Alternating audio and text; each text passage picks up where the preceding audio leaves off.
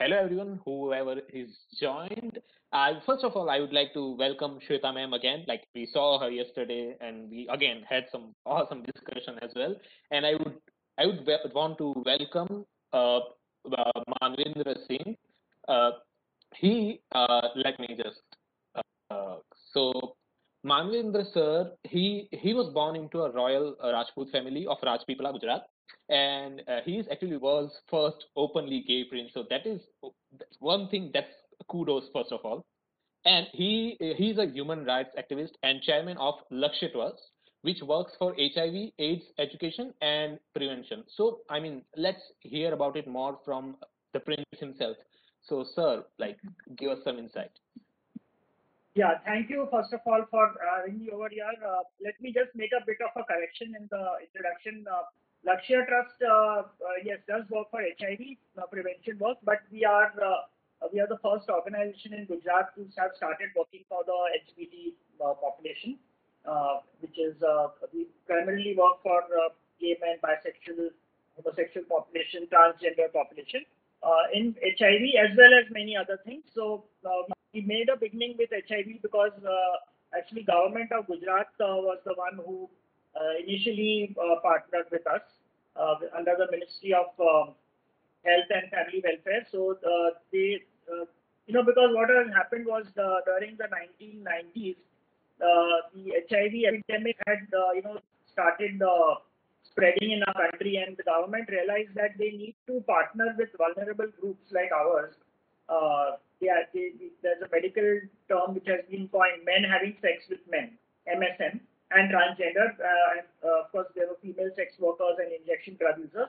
So, Gujarat, there was no project of this sort happening. So then I was approached by them through my friend Ashok Rao Kavi, who happened to be India's first gay activist, and we had already started working with the government in Mumbai, with the government of Maharashtra, for a similar project. And they said, Gujarat, there are a lot of people who are dying of HIV and AIDS, and there's not much as is being done there. So if I would like to do something, and I said, yeah, definitely. There was a need to even have a platform for the LGBT community, which was missing in Gujarat, and we were fortunate to get a government recognition. Imagine in those days where we were still treated, our sexual activities were still treated as criminal. In those days, I'm talking 21 years from now, government took the risk of partnering with us, funding us and supporting us, and still they are funding us. Um, the 21 years have passed by, and still government is funding and supporting us for HIV issues and activities related to that. So it was a big thing for us. So yeah, that's about my organization. And if you want to know something about me, then I can elaborate on that. Definitely. I mean, it's actually a lot of, I wouldn't say like difficult, but it's something that you don't see as a usual thing, right? So what you're doing is kind of amazing, and again, kudos to that. Now, coming up to Shweta ma'am, of course, as such, she does not really need an introduction, but again, Shweta Shweta Rao Garg, she's associate professor at DISCT. She's an artist. She's a writer. She is amazing, and of course, the most important of all, she's our favorite professor. So I would really like Shweta ma'am to this, like give us some introduction that we actually don't know. Yeah. I mean, introduction that you don't know, and you say I'm your favorite professor. I mean, how does that work? I mean, it's not um, about. so one thing which I think which may be of interest is you just said that I'm an artist. So I also want to say that this is a very very recent phenomena. So when I was a little baby, I used to say that you all say that हम बड़े होके prime minister बनेंगे या जो भी बनेंगे. So when I was a baby, I thought that I will be an artist, and that never happened.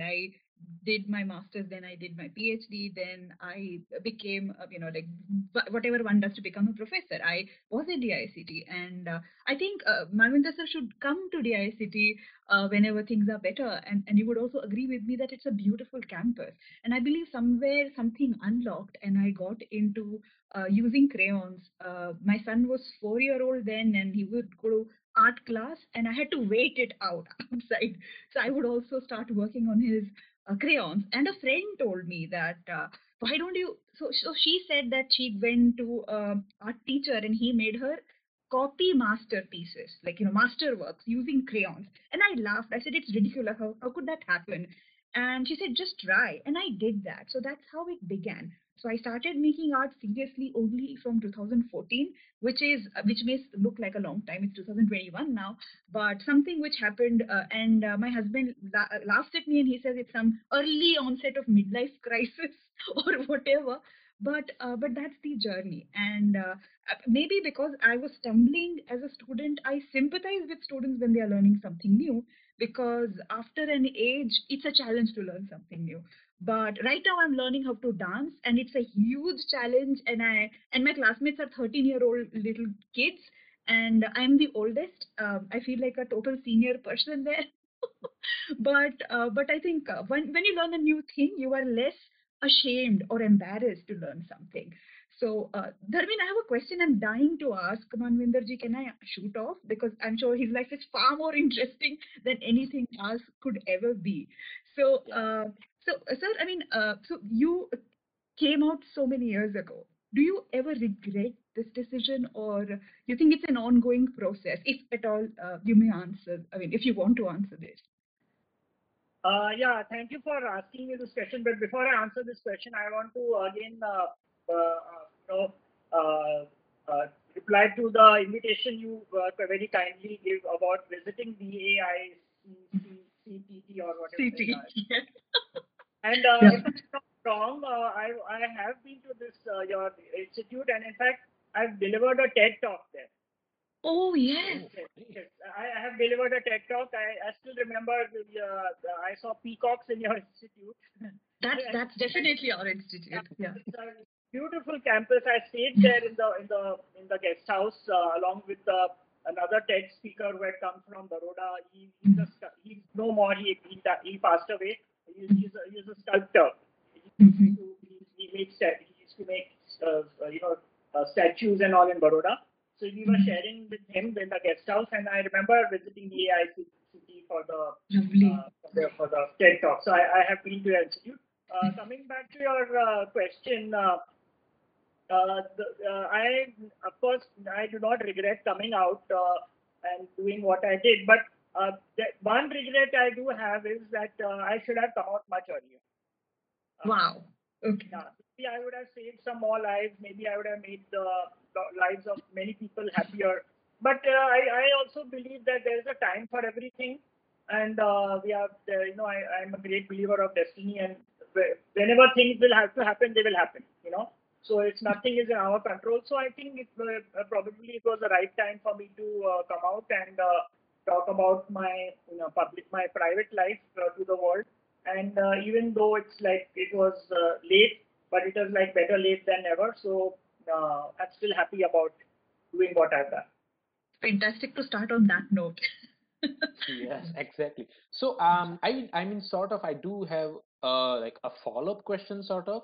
So, when you came out, that's actually a huge decision.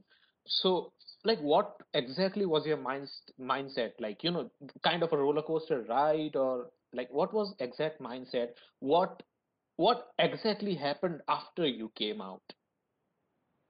So I think I would answer you the question about what made me to come out, and then I would say give the success. So I will start off with saying that I mean as you have given in my introduction, I belong to a very old family, a 600-year-old dynasty, which I'm one of the direct descendants and custodians. Having said that, I'm also proud of my Indian culture. And Rahul has joined. Hi Rahul, how are you? So I'm extremely proud of my rich cultural heritage. I'm proud to be Indian, But unfortunately, many people are not proud, even though we are Indians. And why I'm saying that? Because our country, if you see our culture, it was historically a very sexually liberated country in the olden days. We have evidence in the form of Kama Sutra, which is the world's oldest sex encyclopedia. It was written in 400 BC, 400 to 200 BC, even before Jesus Christ was born. We have temples like famous ones like Khajuraho, Konark, several I can name, where there is open depiction of homoerotic forms of statues, sculptures, and not just homoerotic, even hetero erotic. Yet in our country, we are ashamed to talk about sex. We are not willing to teach sex in schools. I used to teach, and the Parents Association came and banned it because they said that we are spoiling the children and that the parents themselves don't teach. So it was this hypocrisy which is prevailing in our country, which people are not ready to accept the truth, and then they make allegations against us that homosexuality does not exist in this country. You all are, having Western influence. This is a Western culture. So those are the things which motivated me. I said I have to break my silence. I can't just keep quiet and listen to people's illogical statements and just keep quiet about it, because if we keep up quiet, nothing is going to happen. So I decided I have to break the silence. I have to talk on a subject which is existing in our culture and yet it is a taboo. And I want to open dialogues, and doesn't matter if people debate with me. I'm open to debate, but people at least should talk, and that's what instigated me, motivated me to come out of my royal closet and my comfort zone. See, who would like to live in the palace? People are crazy after royal families. I mean, I had the most luxurious style. I had no issues with anything. I mean, I could have left my closeted lifestyle like anyone else is leading. What was the necessity of me to talk my private life in public? And that too, I also didn't know I created history by being the first royal. So you can imagine nobody wants to do that. So I said, let me do things what nobody wants to do, because that itself is a challenge. And I'll see whatever comes my way. I will face all the consequences, good or bad, which comes. And I did that, and I seriously felt very liberated. I felt free. For the first time, India got independent in 1947. I thought I am getting my freedom on 14th March 2006. Wow. because I was completely myself. I was true to myself. I was true to others. I didn't have to tell lies. I didn't have to pretend what I'm doing. And I got my freedom. I kind of and that's why when you asked me, do you regret? I said no. I will never regret coming out because who doesn't want freedom today? Tell me. We all want. We are all just now. We are all locked up in our homes because of COVID. If given a chance, Dharmen would like to visit his institute, and get the freedom. Nobody wants to get locked in homes, but we have to, because we have to keep ourselves safe. So I was totally felt so amazed and wonderful after I came out, even though I had to face a lot of brickbats and hurdles, which anyone will face when they speak the truth. I said doesn't matter. Even our freedom fighters had to face it, so I'll also face it. For the sake of freedom, for the sake of the larger goal, if I have to make some sacrifice, I don't mind it, and so I did it. That is quite awesome. Actually, I mean, I do have another follow-up question for that as well. But before that, let me introduce Rahul. Hey, Rahul, how are you doing? Hey, I'm good. How are you? Hello, sir. Hi, Hello. Shweta.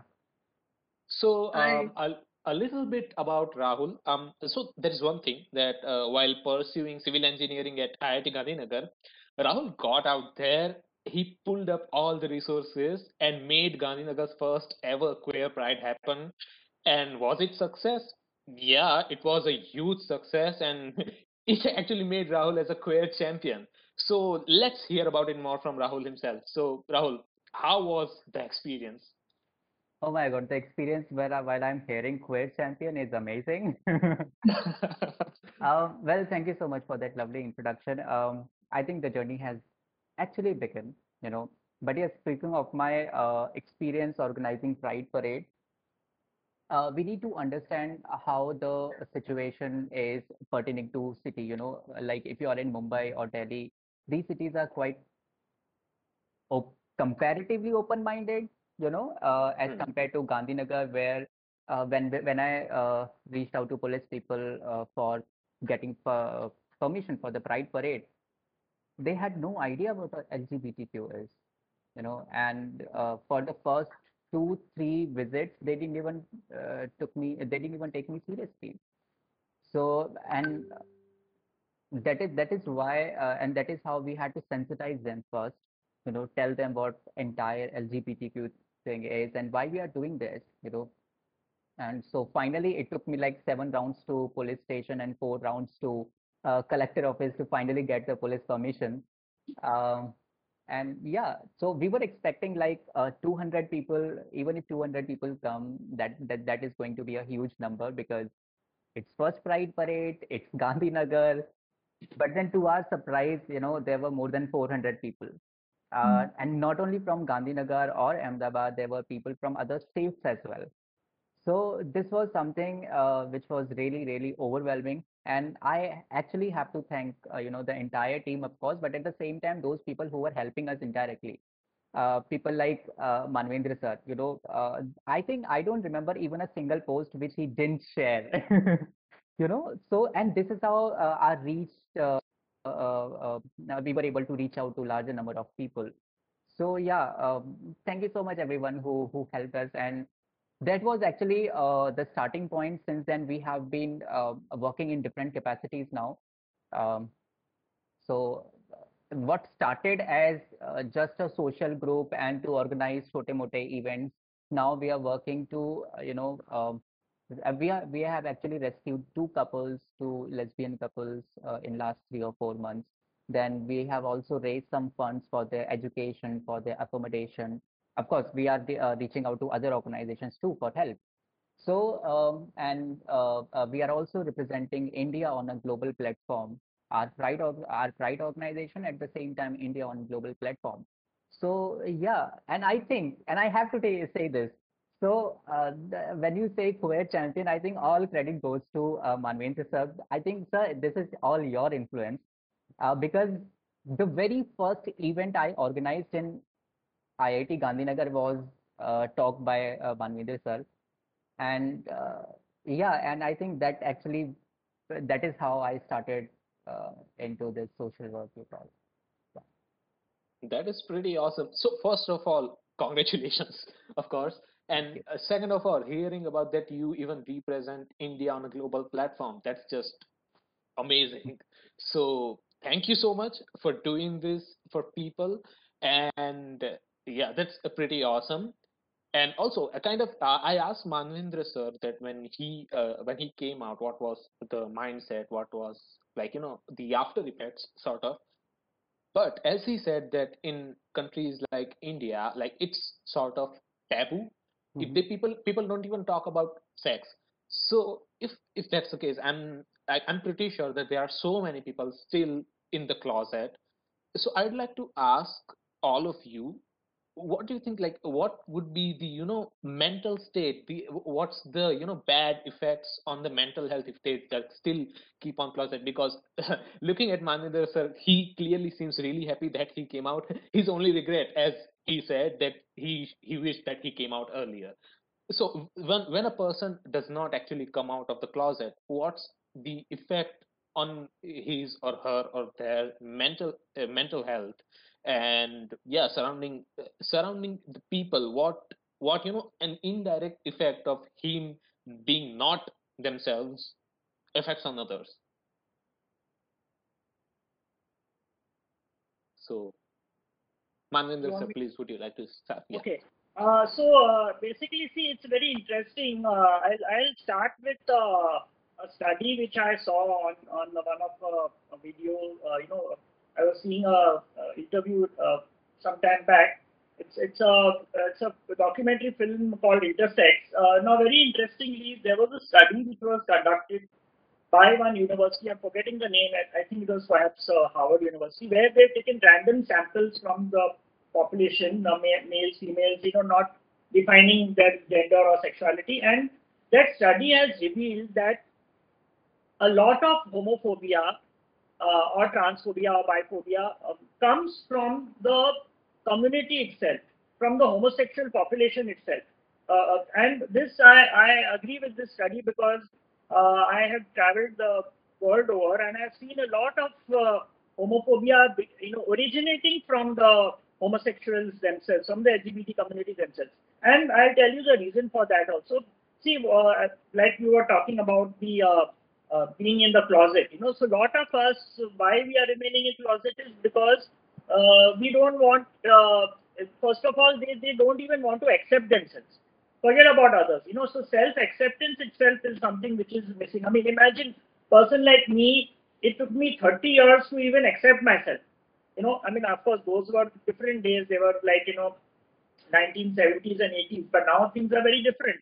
So now it should not be that easy for somebody to accept yourself. But if you are not able to accept yourself, you are in the closet and you don't want others also to know, then you are in a way punishing, not just punishing yourself, you are punishing others also.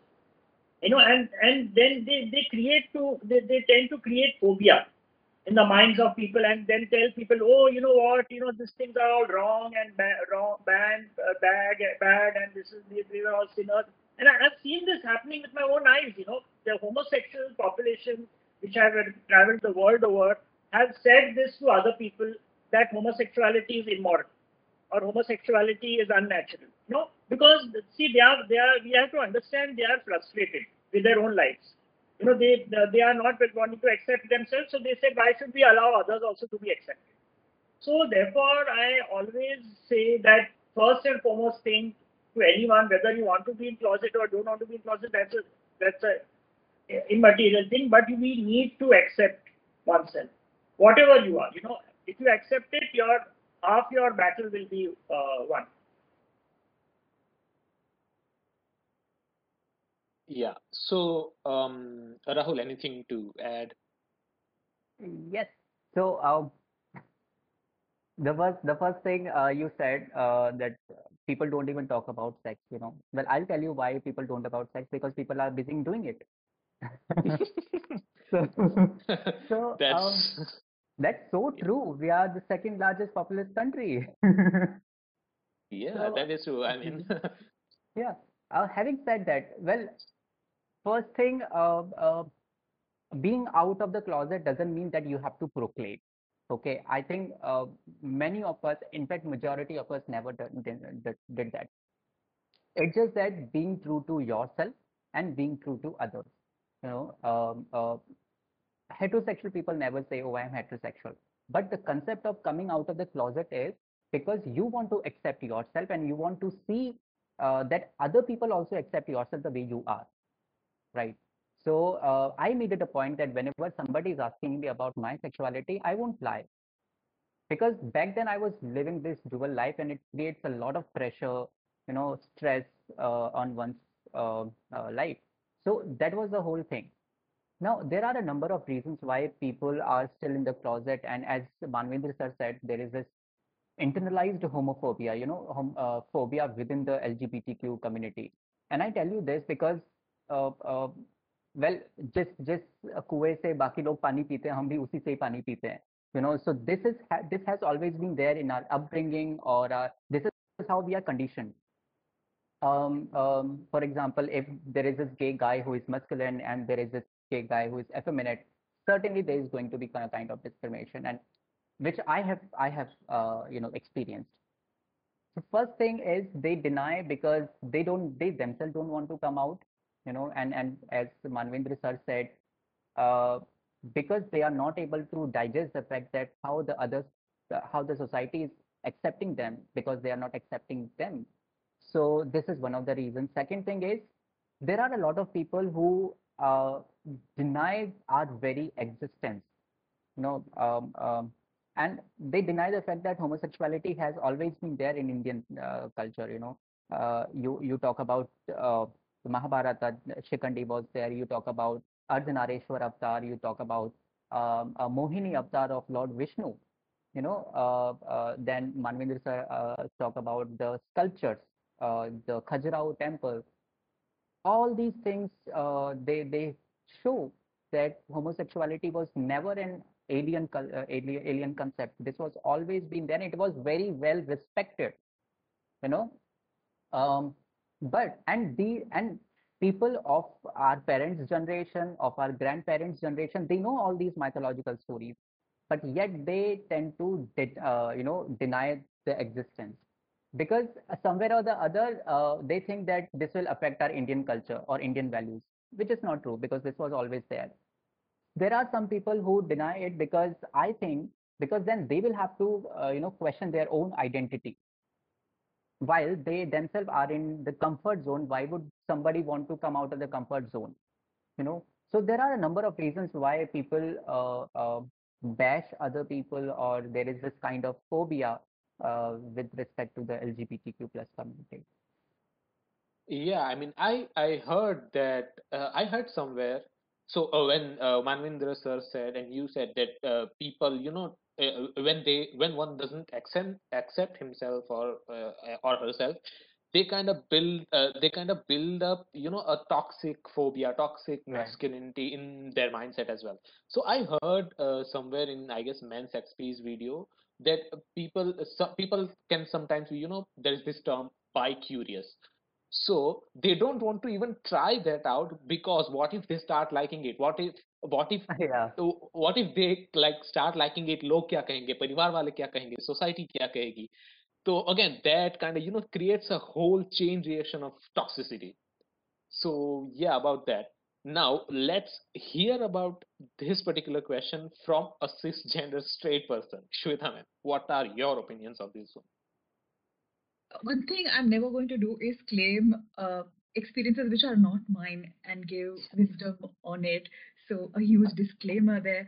But as an educator, I mean, so when I was a student, so I did my PhD from a place, and I was a teaching assistant. And interestingly enough, students were very forthcoming with me.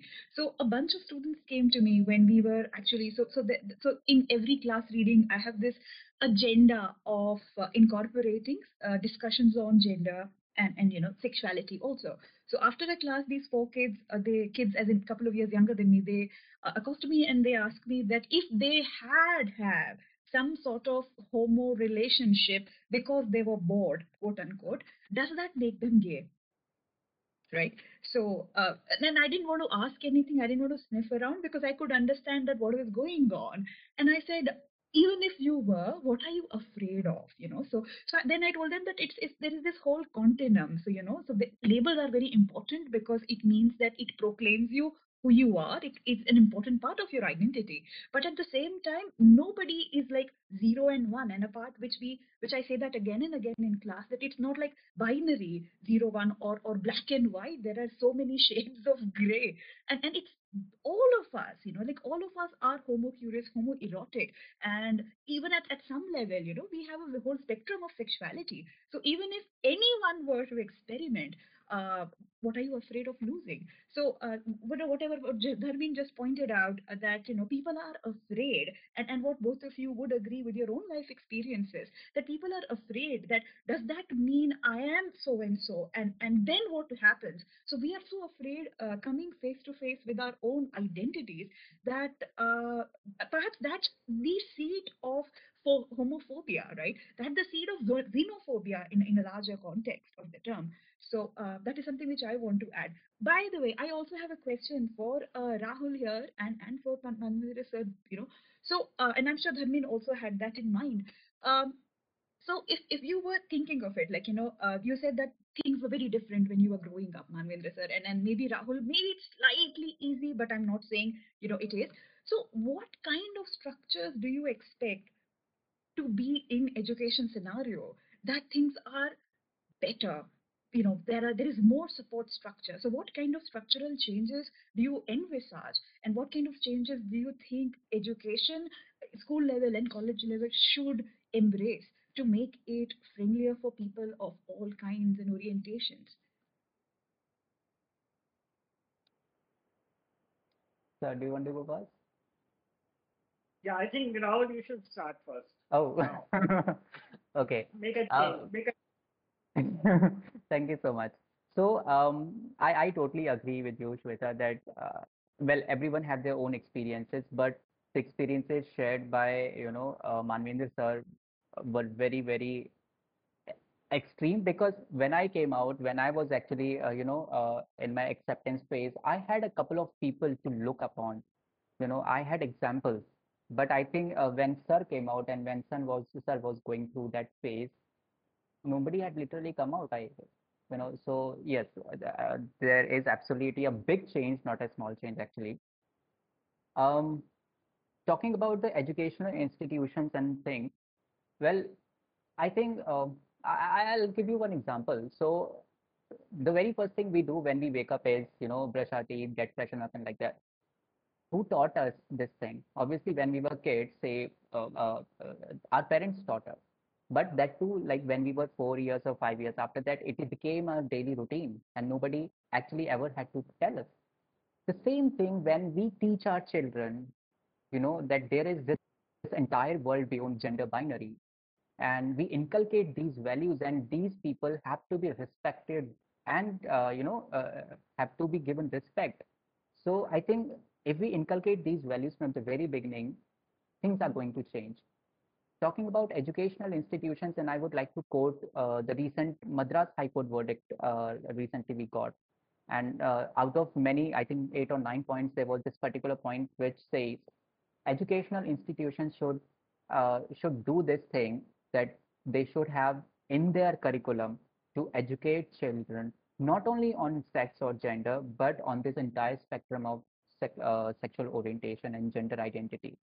Second thing, this was also mentioned that the school also make an attempt to make their parents aware of these things whenever they are visiting for parent-teacher meeting and like that. I think this is a very beautiful verdict. And now the question is how much this is implemented. I really hope this is implemented in schools. And on the top of that, of course, when we are talking about educating children, the teachers must be educated first. I remember when in 2018, I guess, when I had just started working for the community, so there was this workshop for some 30 government school teachers in IIT, and I tend to interact with two of them, and I just generally ask them about this LGBTQ thing, and so surprisingly, they knew about homosexuality, but they were like, "Oh, this is something which we have adopted from Western culture. This is not our Indian culture." They knew about these things to a depth that within gay, if two people are gay, then what? So these were his exact words. The one will be, behaving as a man, and the other one will be behaving as a woman. So they had every idea about what homosexuality, but still they tend to deny it. So, as I said that before educating the children, teachers should be educated. Next thing, when we talk about colleges, I think it's now high time to for the colleges to have uh, gender and sexuality resource groups where people like us can feel safe, where such groups can actually promote and help in creating awareness within the campus. Like I was fortunate when I went to IIT, there was this group, Gender and Sexuality Club, which I headed, and we tried our level best, to sensitize the uh, school. We also made it a point that not only the students, but the faculties also participate in our events. So I think these are a couple of things which we can do, or we can suggest to inculcate those values and make sure that the generation is a little more sensitized and a little more empathetic towards not only sexual minorities, but I think for everyone. Yeah. Yeah, right. So, Manvendra sir, Yeah, what's I your would take on like that? to add on to what Rahul said now that Madras High Court case, which we recently got the news of, which happened on this in this month itself, 6 June. Now, how did that come about? Also, it's very interesting. One should know the history behind it, because I had the fortune of interviewing the lawyer, Mr. Manu Raj, who was representing the lesbian couple, because now I am also a radio host for Red FM channel. I also my episodes are coming out every week. So this week my episode on Manu Raj was was broadcast, and I interviewed him for almost an hour and a half. Now, what I got to know from this case was that the judge of the Madras High Court, Justice Anand Venkatesh, he admitted that he was ignorant on the issues of LGBT, because it was a case about a lesbian couple who filed a petition for police harassment and for the parents not accepting them. So he was very clear. He said he was ignorant on the issues, and he made it a point to educate himself. And he went to mental health practitioners, psychiatrists, psychologists, and he also took time to meet the LGBT community in Tamil Nadu, and Chennai, and to educate himself. And he is in his decision, he has said that ignorance should not come in the way to discriminate or to violate somebody's human rights. So and based on that, one of the points which Rahul pointed out was made by him, that we need to include issues of LGBTQI in the education system, in the textbooks and also. This has come out of ignorance, which I was very happy that Justice Venkatesh made this announcement. And so you can imagine that a judge of a court is ignorant about the issues, who we think is highly qualified, educated, everything. So there's definitely ignorance is there in the general society as well. So one of the things which I keep quoting a lot when it comes to education is one of my very dear friends and sister, who's a famous transgender activist, Lakshmi Narayan Tripathi. She uses this word in a lot of her talks. It's called educated illiterate. Okay, now what does educated illiterate mean? Some of us are highly qualified. We are double graduation, post graduation, so on and so forth. But we are illiterate when it comes to issues on sexuality or on LGBT issues. So, in order to make them educated literate, we need to make changes in the education system. And we should start from the grassroots level. We should start from this, as Rahul pointed out very correctly, school level. Not only should the school have education system in place, each and every school should have a sensitized school counselor, because a counselor's role is very important. I mean, why do you think I grew up in the confusion? I mean, it took me 30 years to find out I'm gay. I mean, though I knew I was different and I had attraction to it, had there been a school counselor, because parents don't talk these things. You go to parents, they will say, no, this is all very dirty and this and that, and they won't talk about sex. How are they going to talk about sexuality? So if there was a school counselor in the school where I studied, I could have gone to that counselor and told that, look, sir, madam, this is what I'm going through. This is my kind of a behavior. What am I? At least I would have had that clarity, and I would not have got married to a woman and spoiled her life. So a school counselor is very important. Of course, a sensitized school counselor, if they can get a counselor who's from the community, even better. And I want to give an example about a school, a very progressive school in India, where I visited. It's called Tagore International School in New Delhi. This is one of the best schools I have ever seen. The very progressive, open-minded, where the students are trainers. The students train other students and teachers and faculty on issues of sex, gender, sexuality, and LGBT issues. So we need schools like these. And how this has happened is because they are imparting sex education, they are imparting education on LGBT issues at a level where the children understand through illustrations, through events, through film screenings, through theater, cultural events. A lot of things are happening in that school. And the good thing is that the parents are also cooperating with them. The parents themselves, they are keen that the students should get this knowledge in part. So we need schools like Tagore International Schools, which tell the children right since their age, so that when they grow up, then they should know that there is not just male and female, there is something beyond that also. And they should know there is something, sex, gender, all these terms should be known to them before they pass out of the school. So that is something very important, and I'm sure Justice Venkatesh what decision is made. It's currently it's still not decided. This case is still going on. It's an interim order. But whenever this becomes a final judgment, it's definitely going to have an impact on Indian education system, because it will be a guideline which will be submitted to the union government to consider over the change of the education this curriculum and all that, to include this and not just education system but many other things, like wherever because a lot of us come in the educated illiterate category, so we all need to get them educated literate, so that we can expect some kind of change to happen in the society. Yeah. So yeah, please. Yeah. One more thing which I would like to add about this Madras High Court. So we all must have heard this saying, "Love can move mountains."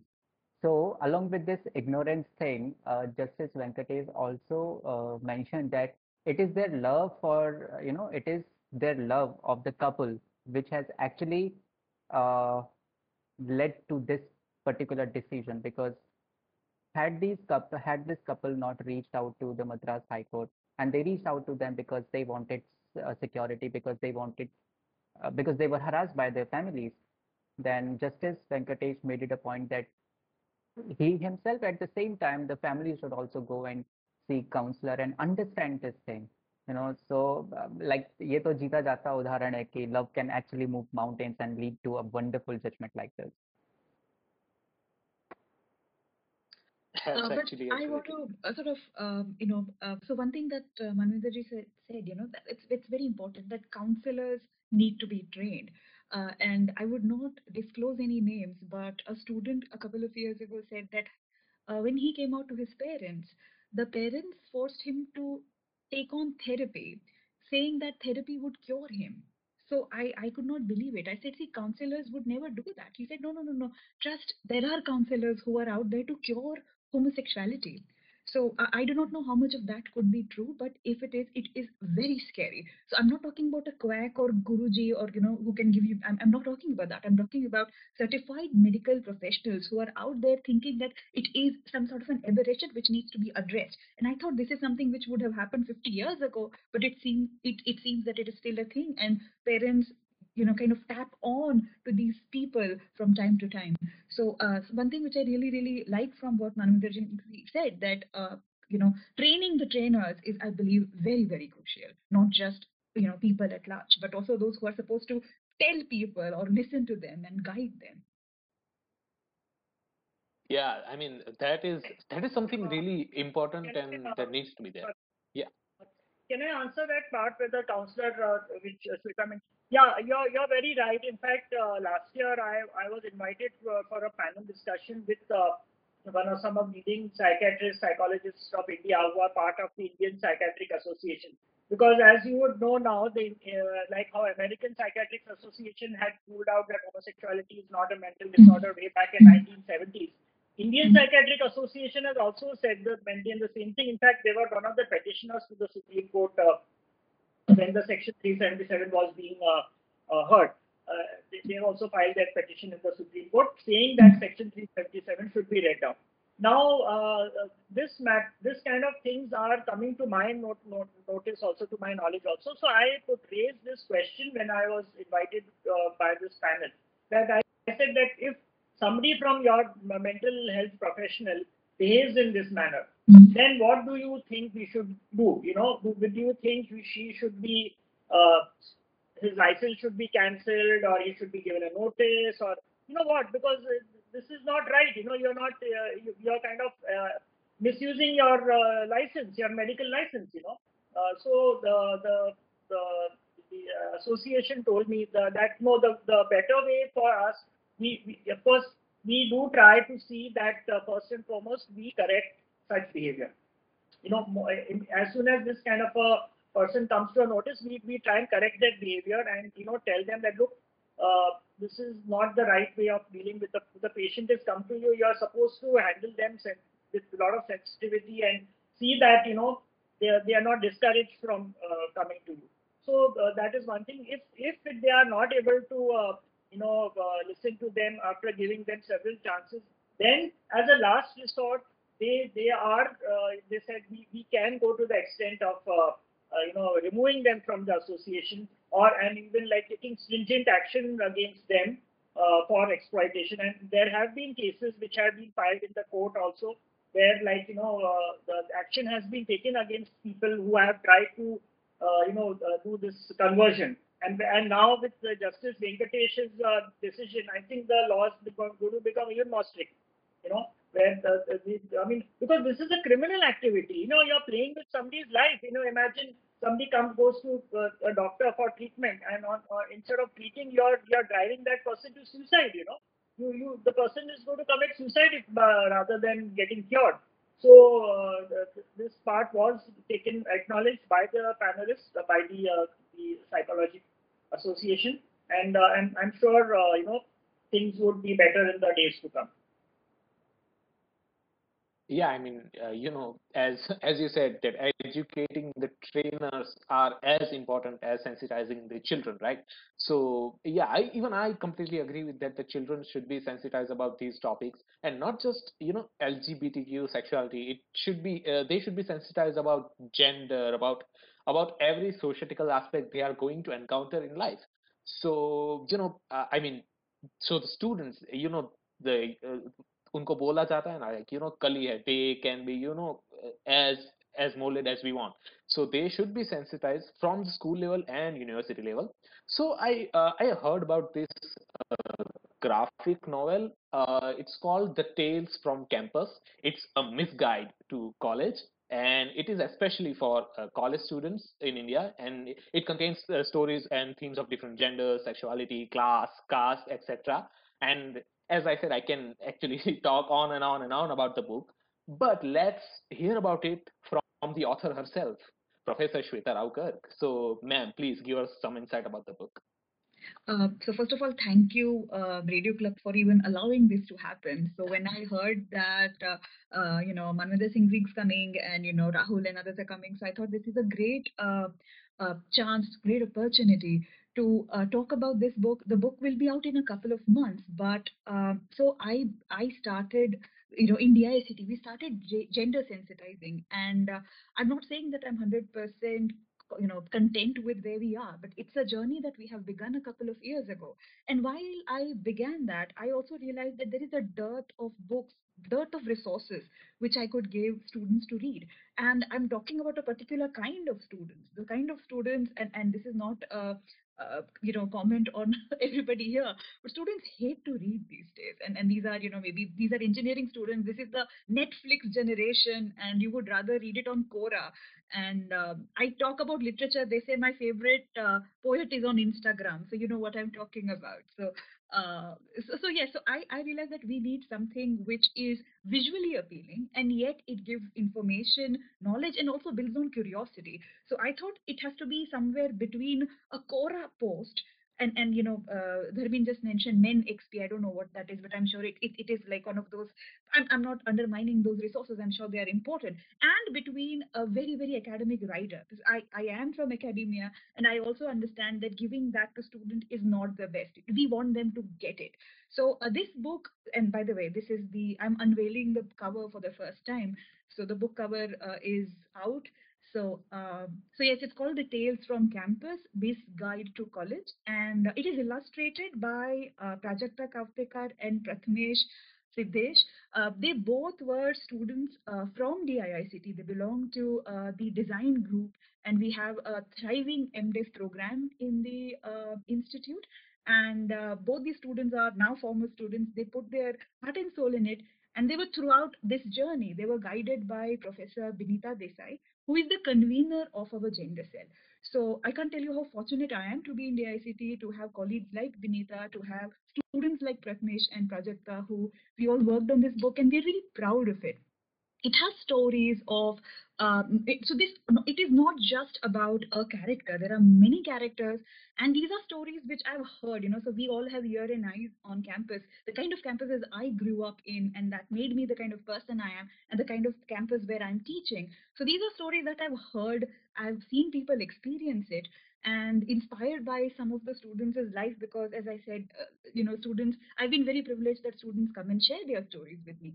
So maybe when they read, students who usually don't read would be inspired to read, and it doesn't give any answers. On the other hand, it makes you ask question on what it means to be a woman, what it means to be a man, what does it mean, to express one's sexuality, what does it mean to be a Dalit student in India right now, when everybody says, so usually, what is this whole Suvarna, talk about that, okay, some people have it so easy, so what does that even mean? So it is at many level undercuts what it means to be powerful. It makes people look and relook at their privileges. So with these intentions, we have created this book, and today I think we had this auspicious program, platform where I could share the cover, and I am very grateful for you to hear me out. And if you have any comments, I would love to hear you.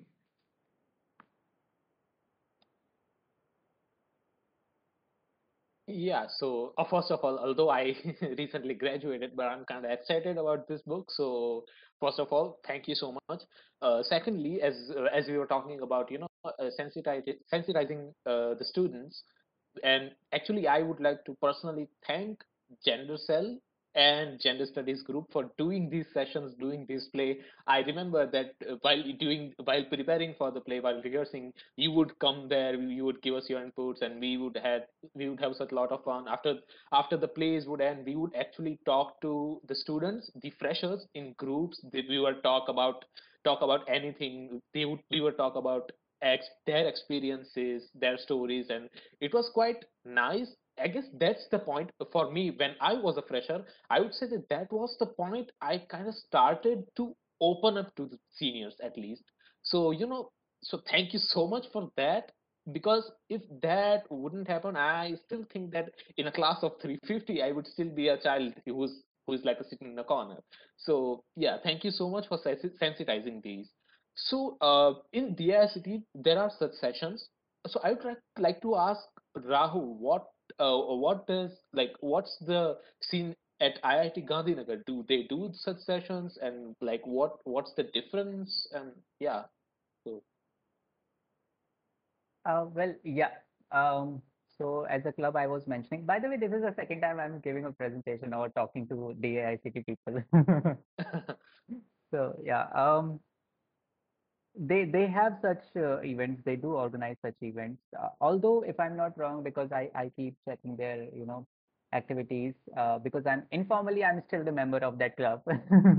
Uh, uh, but yeah, the frequency has come down.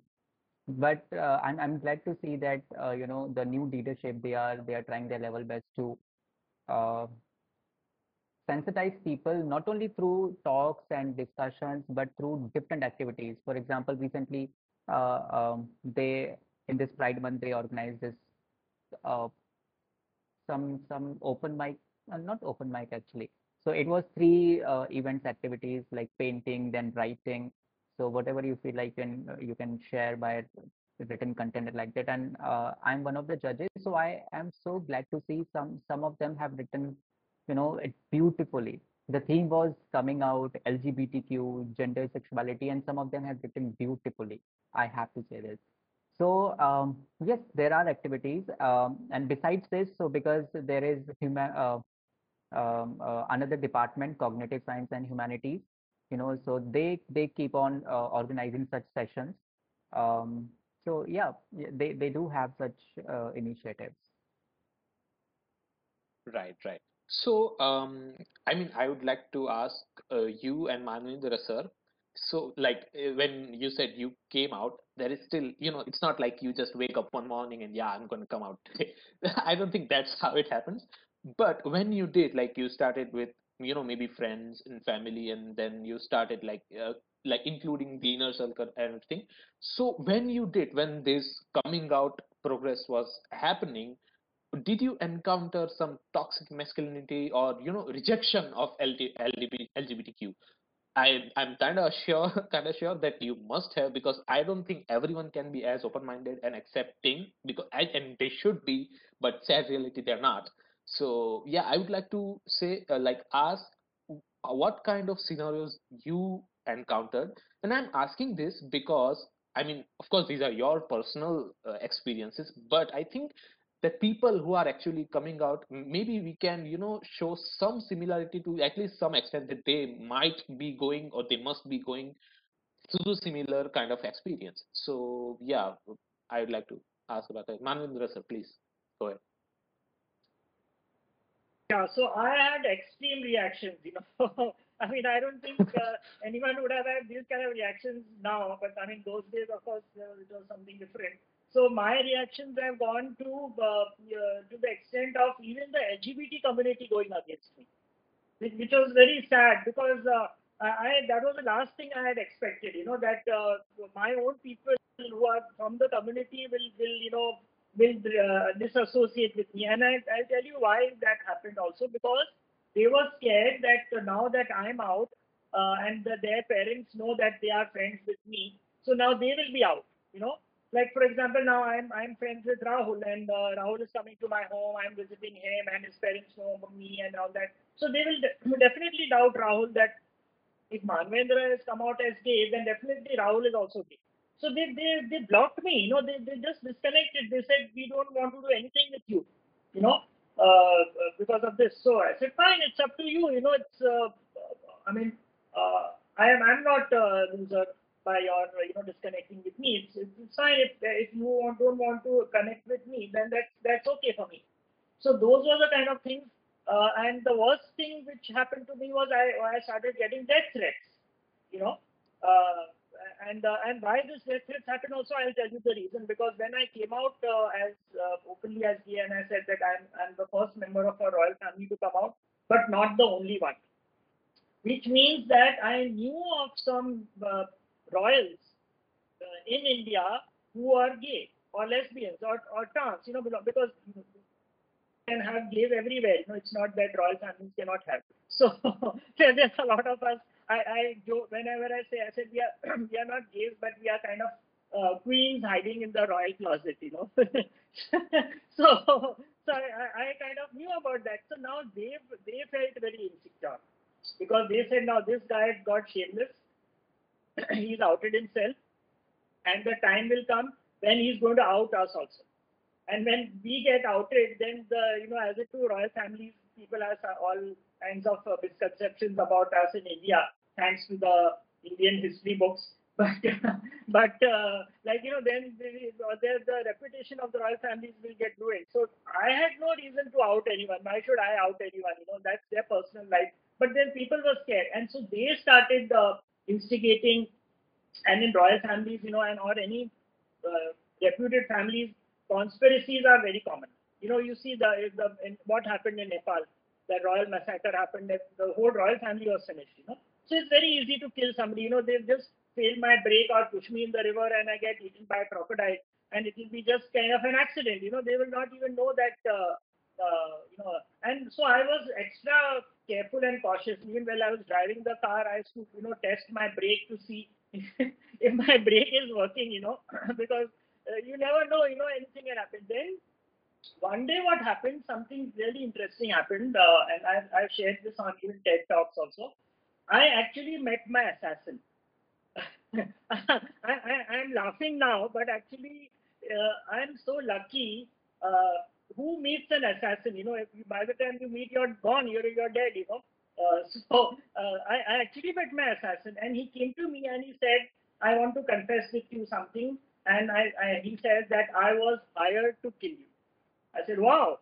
I said, "Where is your weapon? I'm standing here. Why aren't you doing anything with me?" And he said, no, that thing got flopped because that contract was not negotiable. So it was all cancelled. So now I'm not going to do anything. But he said the reason why I came to tell you this is that I was guilty conscious. And that I couldn't have died, without having informed you. So he came specially to meet me and to tell me that he was guilty conscious, that he was hired to kill me, and he wanted to confess to me and apologize. And now we are very good friends. I said, come, let's have coffee together. so, so, but see, these are the things which can happen to you. I mean, of course, I know it will. Yes, I tell you, my consequences were extreme. Which which will not be a common story for everyone. But since you asked me to share, I said let me share my part of my story. Okay. 3 words. Oh my God. I actually don't have anything else to say. I mean, so the saddest part is you being rejected by your own community. That's actually, as you said, the last thing that you would want to happen. So yeah, as I said, I don't really have any words. I mean, I'm kind of, a big fan of you. You are so brave. Oh my God, just big fan. Yeah. And there is nothing more I can actually say. Yeah. Rahul, what are your experiences? Well, sir का जो journey रहा है उससे एक चीज तो साबित होती है कि we people are very fabulous. हम लोग अपने दुश्मन को भी दोस्त बना के कॉफी पे लेके जाते हैं। So don't don't hate us. We are so lovely people. Yeah. We have only love to give. So yeah my acceptance and coming out journey was okay, matlab, I would say I was privileged. I am privileged that I didn't have to go through all these things, which majority of the people go through actually. My first coming out was with to my brother. That was 5 years ago. My younger brother, and uh, he was very supportive. He still is, touch wood, and that actually gave me a sense of courage to come out and to be the person I am. Then when I came to IIT, I was pretty much okay with my sexuality, and then that was actually the phase when I started coming out to people. Again, something happened, backlashes and all. So I remember there was this group, they told my friends that don't talk to Rahul, don't be friend with Rahul because he's gay, he's gonna turn you gay. I was like, seriously?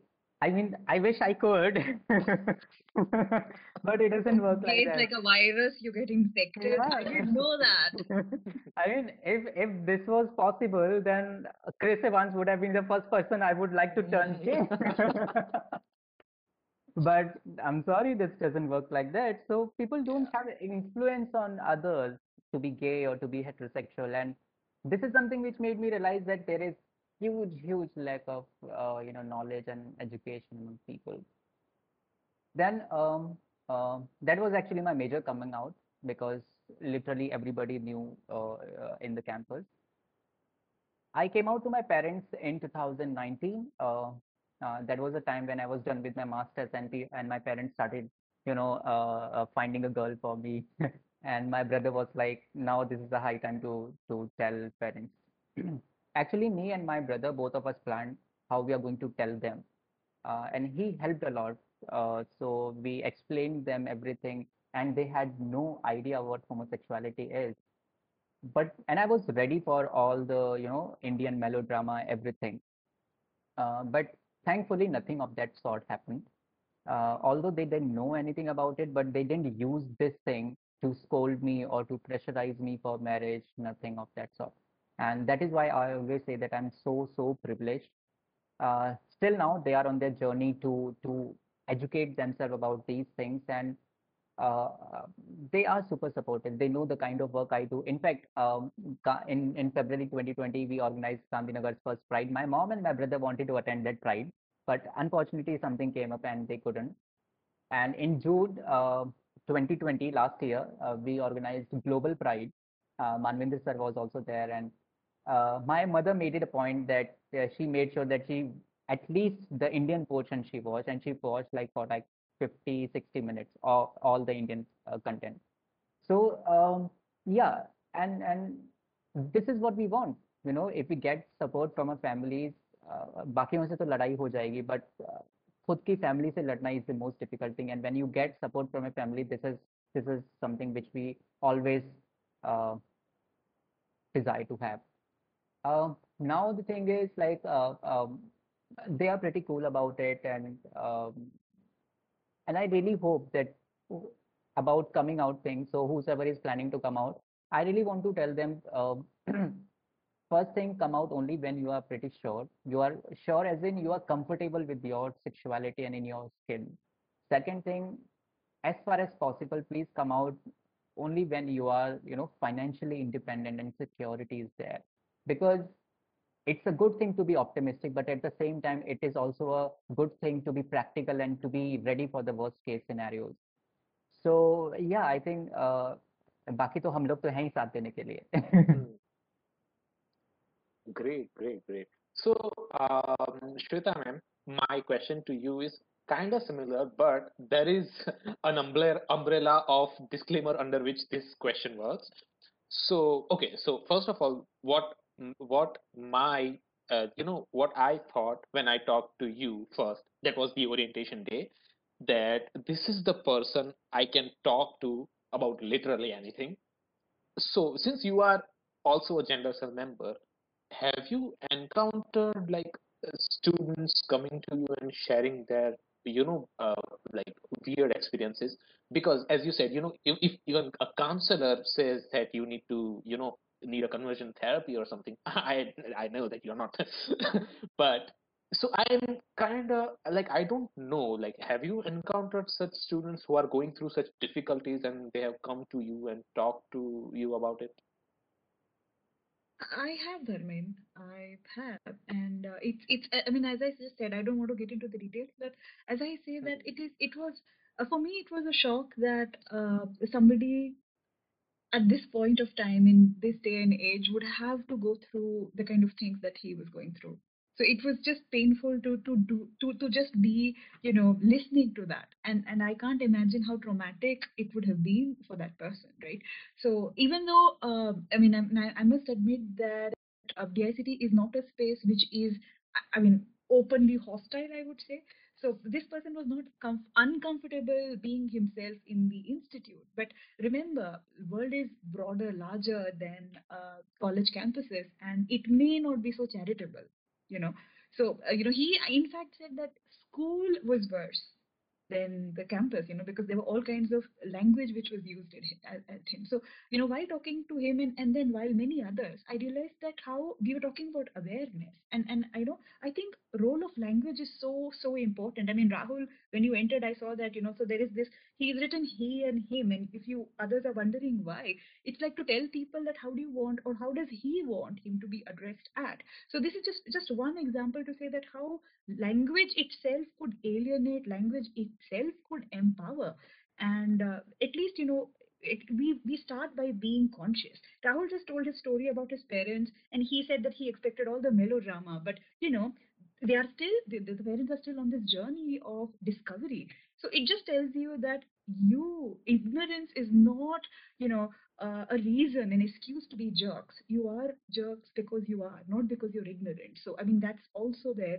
when I look at more and more accounts of people that you just can't blame the ignorance. It's also, I think, at some level, it's also basic empathy that as a culture we need to work on. And we are talking about here at this point of time, we are talking about LGBTQ plus A communities. But I'm also talking about, many women students, for instance, they come to me and they say how traumatic it was when they got their first periods, for instance, something which is a very, very biological, rite of passage, biological rite of passage. And even for something like that, there is this whole feeling that something is dirty inside my own body. So suddenly there is no acceptance. There is alienation from one's own body in a very, very straightforward biological, part of woman's part. So if that is the case, if this is how our culture makes women, be, feel about their own bodies, I don't even want to imagine what people who are considered of, different sexualities, how are they supposed to feel about themselves? So rejection, pollution, the fact that I'm not clean enough, the fact that I'm dirty, it's so ingrained in us. And I think we need to maybe at some level begin by being conscious of our language. That's the first step. Right, right, right. So, I mean, when you said that you don't even want to, like, begin to imagine what people of other sexuality can go through. I mean, so whatever pressure that one has on oneself, like, not accepting one who he or she is, that kind of begins with the societal pressure, like whatever they have heard about it and saw what's going on in the society. Like they must have seen something like, these kind of things I don't think I should do, warna log kya kahenge. Again, everything comes out to one point: log kya kahenge, society kya kahenge. Because we as human are kind of societal creatures. We want to have a place in our society. So, Rahul, what are your opinions on this particular thing? How can one, start to accept oneself? Well, I think सबसे पहले तो I think you only answered this thing कि get rid of this idea कि लोग क्या कहेंगे, you know. And I know it's very easy to say but very hard to implement and use. But this is actually the key thing which we have to keep in mind. People are going to say every time, no matter who you are, no matter what choices you make, every time. Even if you are scoring 90%, people are going to say, why didn't you score 95? Even if you're scoring 50%, people will say, why couldn't you score 60% or 70%?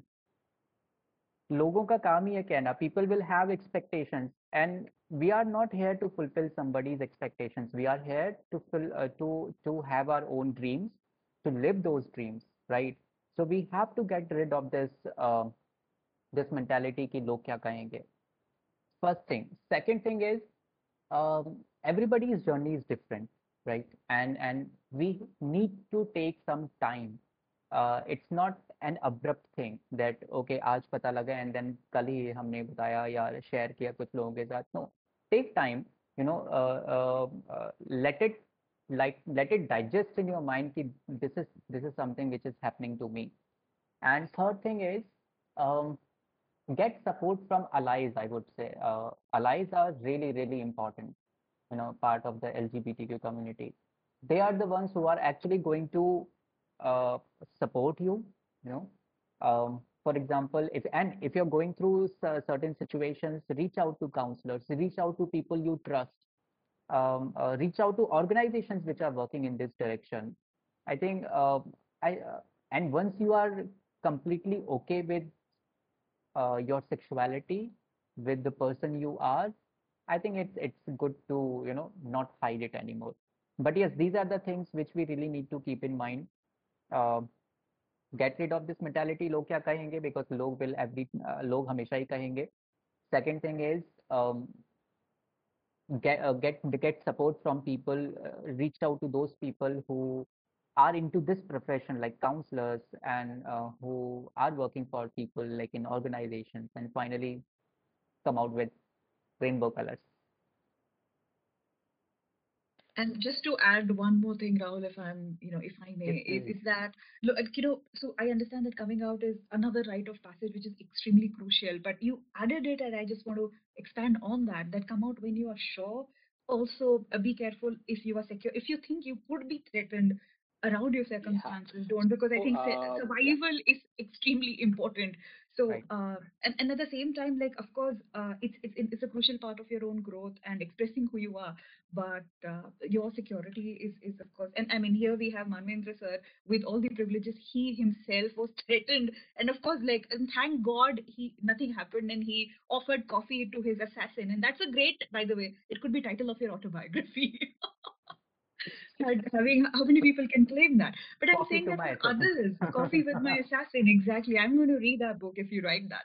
So, though, but for others, I mean, I'm just saying that that is also very important. So, there shouldn't be any pressure to out yourself only when you are very clear about the circumstances, or I don't know. So in my opinion, that's also, I mean, as a, maybe as a teacher, I'm thinking a lot about security and safety of students. Then, No, no, absolutely. And yeah. in fact, this pressure of coming out is very much prominent in when somebody is in relationship. When the one person is out and the other person is not out, and maybe the person is not telling him or her that you should come out, but the kind of pressure this person is going through, because there are certain things which you can't do in public. Yeah, you can't show your love, you can't have PDAs, and you can't be just who you are in public. So this creates a lot of pressure on that. So we need to,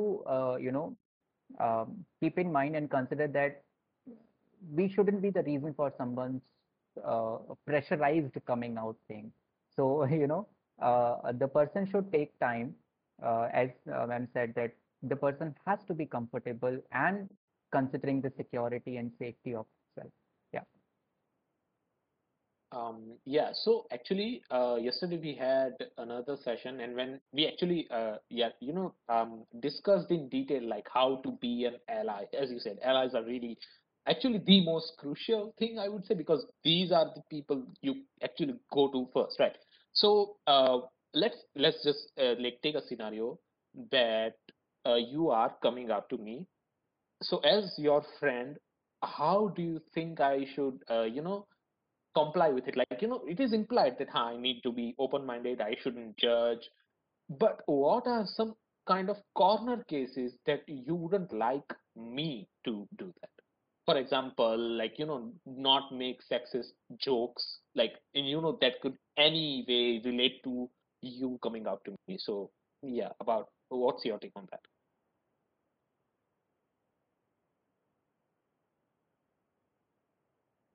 Me? Yes, Raj, Okay. yeah.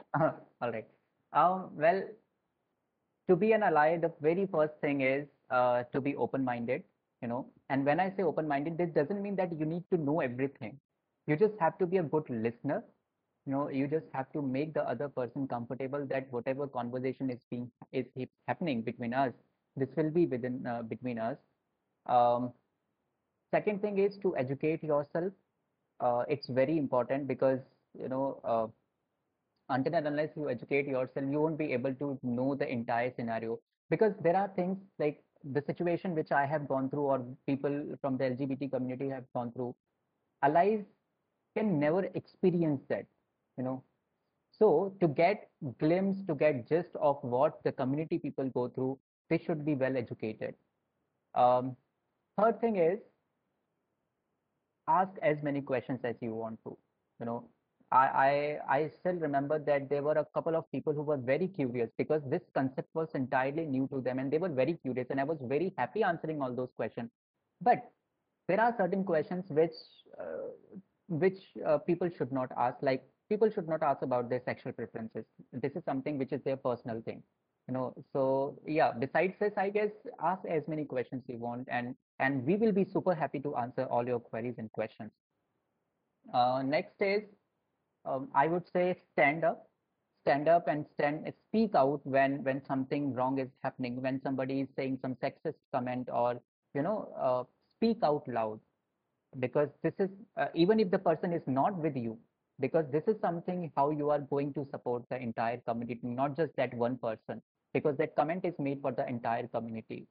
And fifth or fourth thing, whichever number is, I think community, ultimately it's our fight, you know it's our fight.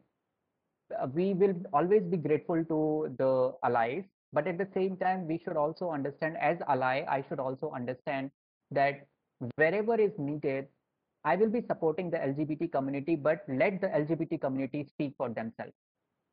You know, so I think these are the things which we should take into consideration when we really want to support the cause. Right. So again, kind of similar question to Manvendra sir. Like, being you when you came out, I mean, because since you belong to a royal family, like there must be some sort of a family pressure. So, like, then how? Like, I guess I kind of asked that, like, how did you come out? But like, who were your exact, I mean, allies? Did you have a brother or sister like Rahul has? Because, as your journey kind of threads, that was anyway really extreme. But since, some kind of, silver lining to that, that these were the good things that happened. Yeah, in my case, unfortunately, I didn't have any family support also. I didn't have, I mean, of course, there was a support from the community when I came out, and I would like to acknowledge the support of a gentleman. His name is Ashok Rao Kavi, who happens to be the first person in India to have come out. He came out in 1980s. Imagine. I mean, that time even nobody would have known what or rather, this word gay also would not have been spoken in mainstream communication. So he has come out in 1980s, and he's one of the legends. We call him he's the godfather of the LGBT community and the leader of the LGBT movement in India. So I was fortunate to have come in touch with him, and he was the one who constantly guided me right from the time I kind of came out to him, because he was my counselor also, and he was the one who made me feel comfortable with my sexuality and mentored me, made me feel proud about myself, and also was the one who kind of helped me to start Lakshya Trust in Gujarat. So all throughout my journey, even now, I mean now also, I mean whenever I need him, I always call him. He's quite old now. He's now 74. He doesn't keep good health. He's like almost retired in his life, but he's my guru. My guru, my godfather, whatever you may call it. And he has been a very good source of inspiration for me, and whatever I do, and definitely he's also very proud of me also. So, whenever I have any issue, whenever I have, anything where I get stuck, I always reach out to him, and he has been the one who has, guided me all throughout my entire journey, from pre coming out to coming out to post coming out, and all whatever has happened, I owe my, gratitude to him for guiding me, and not just me. He has guided so many of us. Today, I'm very proud that India has so many leaders in this LGBT movement. I always believe that this movement has to continue. The torch bearers have to pass on this torch. This flame has to continue burning. It cannot end with Ashok Rao Kavi. It cannot end with Manvendra Singh Goyal. It cannot end with Rahul Upadhyay. This movement has to continue, has to keep on going. And I'm glad that there are leaders have been created, like how Ashok prepared me. I am trying to prepare other leaders, and I'm very proud to see Rahul as one of the leaders, who has already had the torch. He has already having the torch in his hand. He's the torch bearer of the movement. So we have to continue our work, and this is endless. This is something which is not going to come to an end. This is going to be an endless fight. This is going to be an endless movement, and it has to go on for I don't know how long. But yes, so that's what I have to say. That's actually great to hear that you had a particular inspiration to go from, and that's actually really, as I said, a kind of silver lining to it. So I'm glad that happened. Now I want to talk about some of the legality. So a little while ago we talked about the Madras case, and where a good judgment was like made. So talking about that, what are the current laws for LGBTQ community? Like, we know that the Section 377 was demolished in 2018. But what's the current scenario? Because I'm not sure if same-sex marriages are still legal or not. So yeah, I would like to talk about that. Manvendra sir, because you are activist, you must be knowing. So yeah. Yeah, I'm sure Rahul is also aware of it, but anyway, you asked me this question, so I will answer first. So very true. I mean, I just want to correct you. Section 377 was not demolished; it was read down. So they made amendments the law still remains in force. It's only that it is now says that any adults who are consenting to have sex with each other will not be punished under the law. So, which means that why this adults and why consenting has been brought into the picture, because this law has secured three individuals. One is children, because if you are adult, then obviously if you're a child, you cannot have sex even if it is consensual. Because that gives rise to child abuse or pedophilia and things like that. And number two, it has also protected sex, post-sex, rape, molestation, all these cases with men and with women. Because, even men can be molested or raped, sexually abused. So it has to be with consent. So that is why the women and men are protected against any kind of post-sex or rape and all. Thirdly, it has protected animal rights, which not many people know, because when this law was enacted during the colonial law, it also talks about sex between man and animal and women and animals. Which was, which sounds very illogical, because and again, Queen Victoria was the one who brought it. So maybe she thought that Indians have sex with animals. So she brought that also in the picture. So it is protecting animals in this.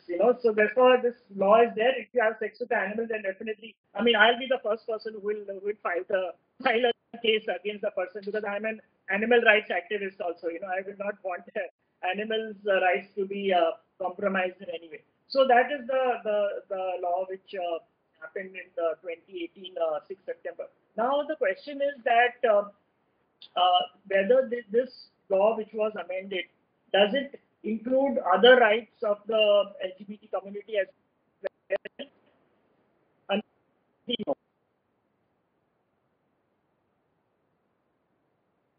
the law which was newly passed. It was just reading down of Section 377, which was not even an Indian law. It was a foreign law, and which unfortunately continued after independence, in spite of the fact of having such a beautiful Indian constitution written by Dr. Baba Saheb Ambedkar. So it was merely restoring the rights which we were deprived of. So we were actually, if this law would not have continued, we wouldn't have even fought for it. Because our Indian constitution is very clear. It is giving rights to all Indian citizens without discriminating on the basis of caste, creed, sex, gender, and sexuality. So there was no reason to even go to the court. But it was this law which forced us to go to the court and to fight for last almost 3 decades it took to get this law changed. Which maybe Dharmin and Shweta, you all don't know this fact, but we fought for both of you also, because this law was also targeting heterosexual population, which people don't know about. It talked about sexual any kind of unnatural sex which between a man and a woman, which doesn't result in procreation. So one theory says that even masturbation was criminal. So imagine the whole country was criminal. But who fought for the country? We people fought. We don't get credit for that. Doesn't matter. But we should not even be getting discriminated for doing something good for the whole country. But this was the law. Now, since this law is not talking about any other right, it is just talking about the constitutional rights. So definitely there are a lot of other rights for which we need to still fight for and get justice, because till the time you don't fight, you don't get any right. So we have to fight for it, and we have to knock the doors of the court and to tell them we need justice. So one of them is the right to marriage, for which the petition has been filed in the Delhi High Court, and the Madras High Court decision is definitely going to make the case stronger, because it talks about marriage rights as well, marriage equality and all that. There was another case which happened in Madurai, in which a trans woman had challenged the court, because she was wanting to get married with a man, and the marriage was denied. So that Madurai court also said that the trans woman has a right to get married with a man, because under the Hindu Marriage Act there is the word groom and bride. It doesn't say gender and sexuality, and those kind of things are not there.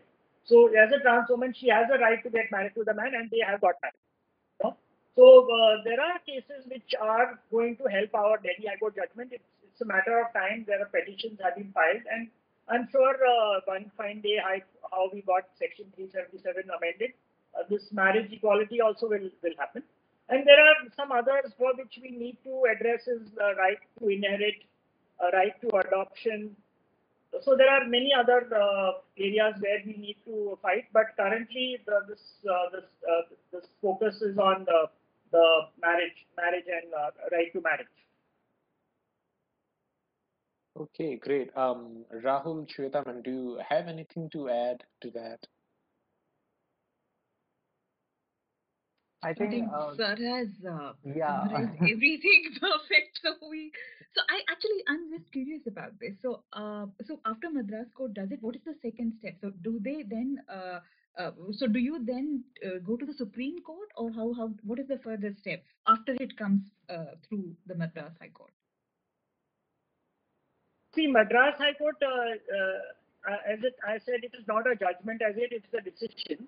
So this case is, according to the lawyer, when I spoke to him, he said this case is still going to go on. It's just an interim order because this order is, was had to be made to protect this lesbian couple. Because they were not just harassed by parents, but even by the police, and then it was very necessary to protect. Otherwise, one of them could have been killed, or they would have committed suicide. So it was a question of a life. So therefore, this interim order was made, and now the case is going to go on. Once this case goes on, if nobody challenges it, then it will obviously it will not go to the Supreme Court. It will be a decision of Madras High Court, and it will be binding on not just Tamil Nadu but for the entire country, which is another good thing which is going to happen. So but yeah, if it gets challenged, then we'll have to suffer some more years, and wait till the Supreme Court hears it, and then decide and know what the judgment, as it happened in Section 377, because our case also was decided by the Delhi High Court in our favor in 2009, and then it was challenged, and the appeal was filed in the Supreme Court, which unfortunately initially we lost in 2013. But then the Supreme Court also has a provision that where you can file for a curative petition if you are not given justice under very specific grounds. And our case came under that category. Even there are only 4 or 5 cases since the time India has got independent, which have been gone into curative petition. So we are very lucky that Supreme Court allowed us to file a curative petition in the Supreme Court, and that case was filed in 2014, and in 4 years in 2018 we won the case.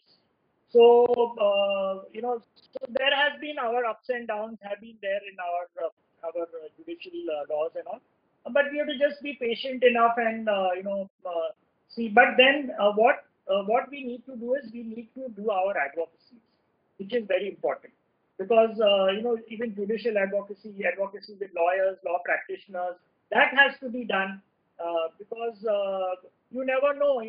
Some open-minded judge might come who would be in our favor. Like we've had the Supreme Court judgment where it was a bench of 5 judges. It was a unanimous decision.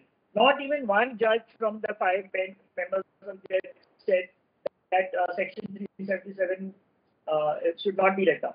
It was a unanimous decision by all 5. In fact, one of the lady judge, I'm forgetting her name now, she went on to even add that the country owes an apology to the LGBT community for all their discrimination which they have done, and the fact that our human rights have been violated. So that's what the judgment said. So yeah, so let's wait and see what happens. That's actually really great news. You stole my words. So That's yeah, actually, when Marvin sir said that one of the judges, the female judge, she mentioned that history owes an apology, and I think one more statement I would like to quote over here. Former Chief Justice of India, Deepak Mishra, he said when they were actually giving the judgment, the statement was, "I am who I am, so take me what I am." So yeah, this was really really powerful. right. Actually, that's actually really good news that, मेरा देश बढ़ रहा है. So yeah, that is something, something which I can say in a, like, going in a positive direction. So yeah, another thing, this is like more specific to the pandemic, since you both are activists, and this is like Pride Month. This is the high time when we, educate people about the community. So how did you exactly tackle these challenges? Because, large gatherings, Pride parades, everything is, banned, kind of. So, like, how did you, virtually, was it? I'm sure it was not easy, but yeah, how did you tackle these challenges? Virtuality.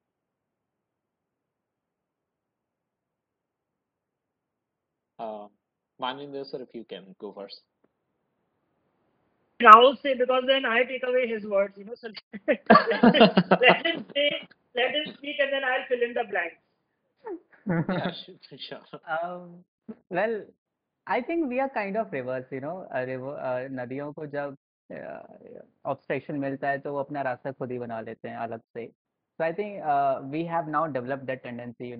Of course, in-person events can never compensate for or can never be equivalent to virtual things, but then this is what we have, and we have to do with this thing only as of now. So no doubt, Pride parades have been cancelled, and Pride parade is very important to mark the visibility, you know, because whatever sessions we are having, whatever virtual Pride parades we are having, majority of the viewers are from the community or allies. But what we have on ground is the people, not just allies or LGBT people, but everyone out there. So this is what we are lacking as of now, that we are not able to mark our visibility. And it is very important to do that because I see it that way. Okay, if we want a solution to a problem, then first of all, we have to admit, we have to accept that there is a problem. And the problem is denial of people towards the existence of LGBT community. People don't even say that we exist. So this is a problem. And to show them that yes, we exist, we have these pride parades and other events. But at the same time, one good thing which has happened, which pandemic has taught us, that we really have to be adaptive to situations, which we have beautifully managed. Everything has come online. And another thing which has happened is those who were able to attend the Pride events, maybe if I'm organizing a Pride event in Gandhinagar, then people from Gandhinagar or Ahmedabad. Now people from other countries are able to attend those events, participate, interact. So I think this is something which is really beautiful, and we should take it forward. Even though when we are going to have pride parades in on ground, in physical and other events, we should make it a point that this is also accessible to people who are not able to join in person. So yeah, I think we are navigating beautifully. But yes, I would like to correct, over here, that Pride Month is the, like, why should there be sensitization only in Pride Month? This has to be there throughout the year. And no doubt, Pride Month is to celebrate our existence, to celebrate our sexuality, and also to pay tribute to those who sacrificed their lives for us. Pride Month is for that, but I think sensitization and awareness programs and these things should be there throughout the year. Yeah, Sir, definitely. over to you. Yeah. Now you have taken away my words. So you have taken it for that. But yeah, I completely agree to what you say. And of course, the silver lining is that even though we are doing everything on virtual platform and we're not being able to physically meet, but I think the reach is much more. We are able to reach out to a number of people, reach out to a number of countries, number of geographical areas, sitting in our home. We are not, we have kind of managed to save our lot of our energy and time, and even because organizing these events, and Rahul will agree with me, because I mean, now yes, we can do a pride parade without going to police. He doesn't have to get police permission, or get the municipality or anyone involved, any authorities involved. He can sit at home in the comfort of his room, and he just needs a good internet connection. That's all. And he can organize prides, and he can reach much more people than he would have. Yeah, definitely there are people who don't have access to internet, so we are missing on reaching out to those people who don't have the source of these internets and laptops and or whatever gadgets to see us. But the other side of the story is that we are able to do it and reach out to more number of people with least efforts. And a lot of even money wise also we are able to save a lot of money because you don't need to spend much. Just get a rainbow flag and put it on your background, and and the pride is organized. So yeah. Yeah, I guess that is actually all from my side. I mean, this has been a really amazing conversation. I'm kind of, पूरे week का जो stress था, that's just poof. So I would like to thank all of you. Like, it was such a great session. Yeah, I mean, that's actually it from my side. Do you have any do you have any closing notes or anything? Yeah, one thing I would like to add, that as Rahul said, these sensitization programs, they actually need to be there throughout the year. So I completely agree upon that. So as that with that said, we will do our part as allies, and we'll keep the movement, like go ahead, get in the forward in the positive direction. And yeah, let's just hope that everything, gets, completely normalized. LGBTQ not a different, it shouldn't be seen as different community. It's just people. That's it. Everyone is people. It doesn't matter. It's heterosexual, These it's are people who transsexual. take out their assassins for coffee. So these Yes. are not just Yeah. people. Yeah. I won't do that. I'll freak out. So there's definitely, but I don't know if we can, like, maybe so I saw certain participants here. So is there anything? I think Devish was also there. So is there anything anybody wants to say or ask? Because we have two, great activists here with us. One young and one forever young. So yeah.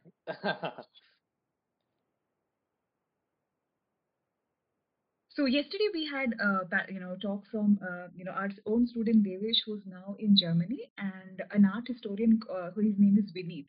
So and yes, Devesh, he wants to say something. So Dharmin, can we unmute him? Yeah. So Devesh actually brought in the stratification of caste and class within the LGBTQA community. So the community. So that was quite a talk we had yesterday. So yeah. So maybe while that is happening, I also want to reiterate. I think it was eye-opening to listen to you.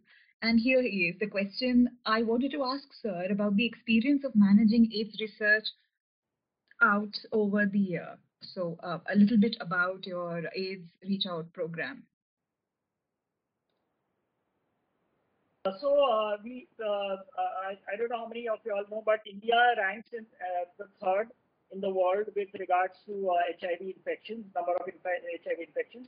So that's why one of the reasons why I took up this challenge. Like, I'm a person who likes to take challenges. So I work for HIV as well, and we are through my ambassadorship. We are trying to get as many people tested as possible in India, because testing is the only way you know whether a person is positive or negative. And as soon as a person is tested positive, we immediately start them on treatment, because treatment is one of the ways we can prevent the transmission from one person to the other. So therefore, it's important to test, and it's important, to treat somebody. And this treatment is in all government hospitals. It's available for free, and even in our organization, we don't charge for it. So we are trying to see that it is accessible and available in all the parts of India. And of course, we are doing a strong program on condom promotion. We are the first organization in India to have started a free condom store. So because there's so much of stigma even behind condoms, people cannot go to a medical store and even ask for a condom. So we have a condom store where we have online you can order, and you can get your condoms home delivered free of cost. So yeah, so that's another campaign we started. So trying to see, because condom is the only way you can protect sexual transmission, and 85% of HIV transmission is through sex. So that's some of the initiatives and we are trying to do in India. Sir, I actually asked this question because when I was reading out about the history of AIDS reach out over the years, I came across a talk by Anjali Gopalan, and she told that in initial years of between 2001 and 2004, the government was not really receptive, that they wouldn't even say that this was a problem. So when you said that from 2004 onwards, the government was actually helpful to Lakshya Trust, I wanted to ask you that in that specific era or in that specific time period, how has it changed over the years? Are there more cases? Is government more receptive? Is there more stigma? That was what I wanted to ask. Exceeding my time, but very quickly I will answer. See, the government could not have gone to the gay community and or to the vulnerable communities like sex workers, transgender. They also needed support of groups like ours, and that's precisely they had no choice, but they had to come to us. Otherwise we would have lost so many people by now. So it was the like I would say HIV it was a curse to a lot of people, but it came as a blessing in disguise because most of the groups in India from the LGBT community got empowered because of HIV. And, I mean, not lesbian groups, but yes, definitely groups working on gay, bisexual, trans community. They definitely got empowered because of HIV, because of the fact that government wanted to come and partner with us to work with them. So I'm sorry I have to leave because I'm running out of time. Yeah, If you all definitely. can, I don't mind. Thank you so much. Yeah. On especially on HIV, I don't mind doing another session with you all, so I would be more than happy. Yeah, Thank you so much. Thank you so much. Bye, Yeah, sir. thank you so much. Bye bye. Yeah, so I hope Devesh bhai that answers your question. Maybe you can ask, maybe if you want to ask, you can ask Rahul or Shweta ma'am. No, it's, yeah, but I I got the don't think answer I we'll was be looking able for. to answer it. No, that's his work, So I'm sure we won't be able to answer that. But no, but see, even Devesh, so I don't know, you were there at that point of time. So he also said that he himself was surprised to see that kind of government support. So I don't know. People say God work in mysterious way. I feel the same about government working in mysterious ways. So I don't know. So I mean, let's hope that we can get Manvinderji to come again and maybe interact with No, I students. think, I would like to second that because even I got the police permission for the Pride Parade in the name of HIV awareness. So Interesting, isn't it? that was comparatively easy to, to tell them, to persuade them. So yeah. You actually use that. That's amazing. So somebody told you that this is the drop this bomb and that would work. Or So so when we were planning to organize this, I reached out to Mumbai Pride and asked them how does it work, like how to get police permission. The person who reaches out to the police people over there, he simply told me, just get a pack of condoms, hand it over the police person, and just say that we are here, we will be having this pride parade to make people aware of HIV. That's it. Although इतना आसानी से नहीं हुआ, but then finally we got it. interesting. Yeah, actually. So I guess that's it. If anyone has anything else to ask, we can, yeah, address that. So actually, there was this one question in yesterday's chat. Matlab, it is kind of more relevant to, a generalized scenario. The question was, how should one respond to rumors that someone is a lesbian or a gay or a bisexual or a transgender?